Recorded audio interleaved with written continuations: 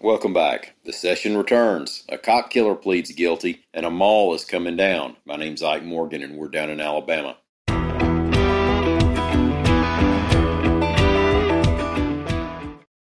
It's back to work today for Alabama lawmakers, and as the legislative session resumes, the gambling bill will be one of the top attention getters, reports AL.com's Mike Kaysen. Now, it could even get a vote today in the state Senate. Remember now, this is the bill that was introduced by State Senator Del Marsh on February 11th, and it includes a lottery plan as well as a plan to open 6 casinos throughout the state. The pitch for the bill is that it could raise hundreds of millions of dollars, much of which would go toward expanding broadband access in the state, and it would provide multiple entertainment options for Alabamians of varying levels of statistical and probability understanding. Governor Kay Ivey said she believes that so far the process has been transparent and that people will know what they're getting with this bill. Now, if it passes the legislature and Ivey signs it, the measure will then get on the statewide ballot for voters to decide its fate.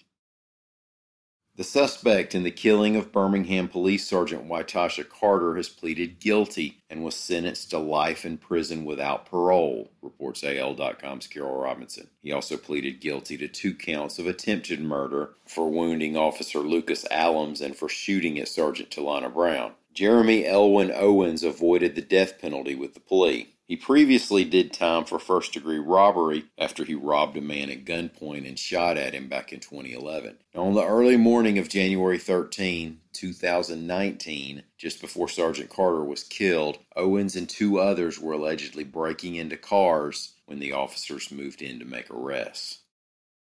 Another Alabama mall is coming down. Now, all you can get out of those Aladdin's Castle tokens in the ashtray of your 82 Camaro are a few memories. McFarland Mall in Tuscaloosa was opened in February 1969. That's 52 years ago. This morning, Tuesday, plans were to take down about 2.5 acres of mall space, reports AL.com's Ben Flanagan. Now, if you want to pick a good day to mentally say your official goodbyes, maybe pour out 40 ounces of Orange Julius, that might be Wednesday. That's when demolition crews are expecting to put the original 100,000 square foot building on the ground. Property owner and local businessman Stan Pate said in a video that the plan is to use the property for a regional sportsplex. More details to come on that. But Pate said he hopes the sportsplex will go over well in a university town and also provide an economic shot in the arm for Tuscaloosa.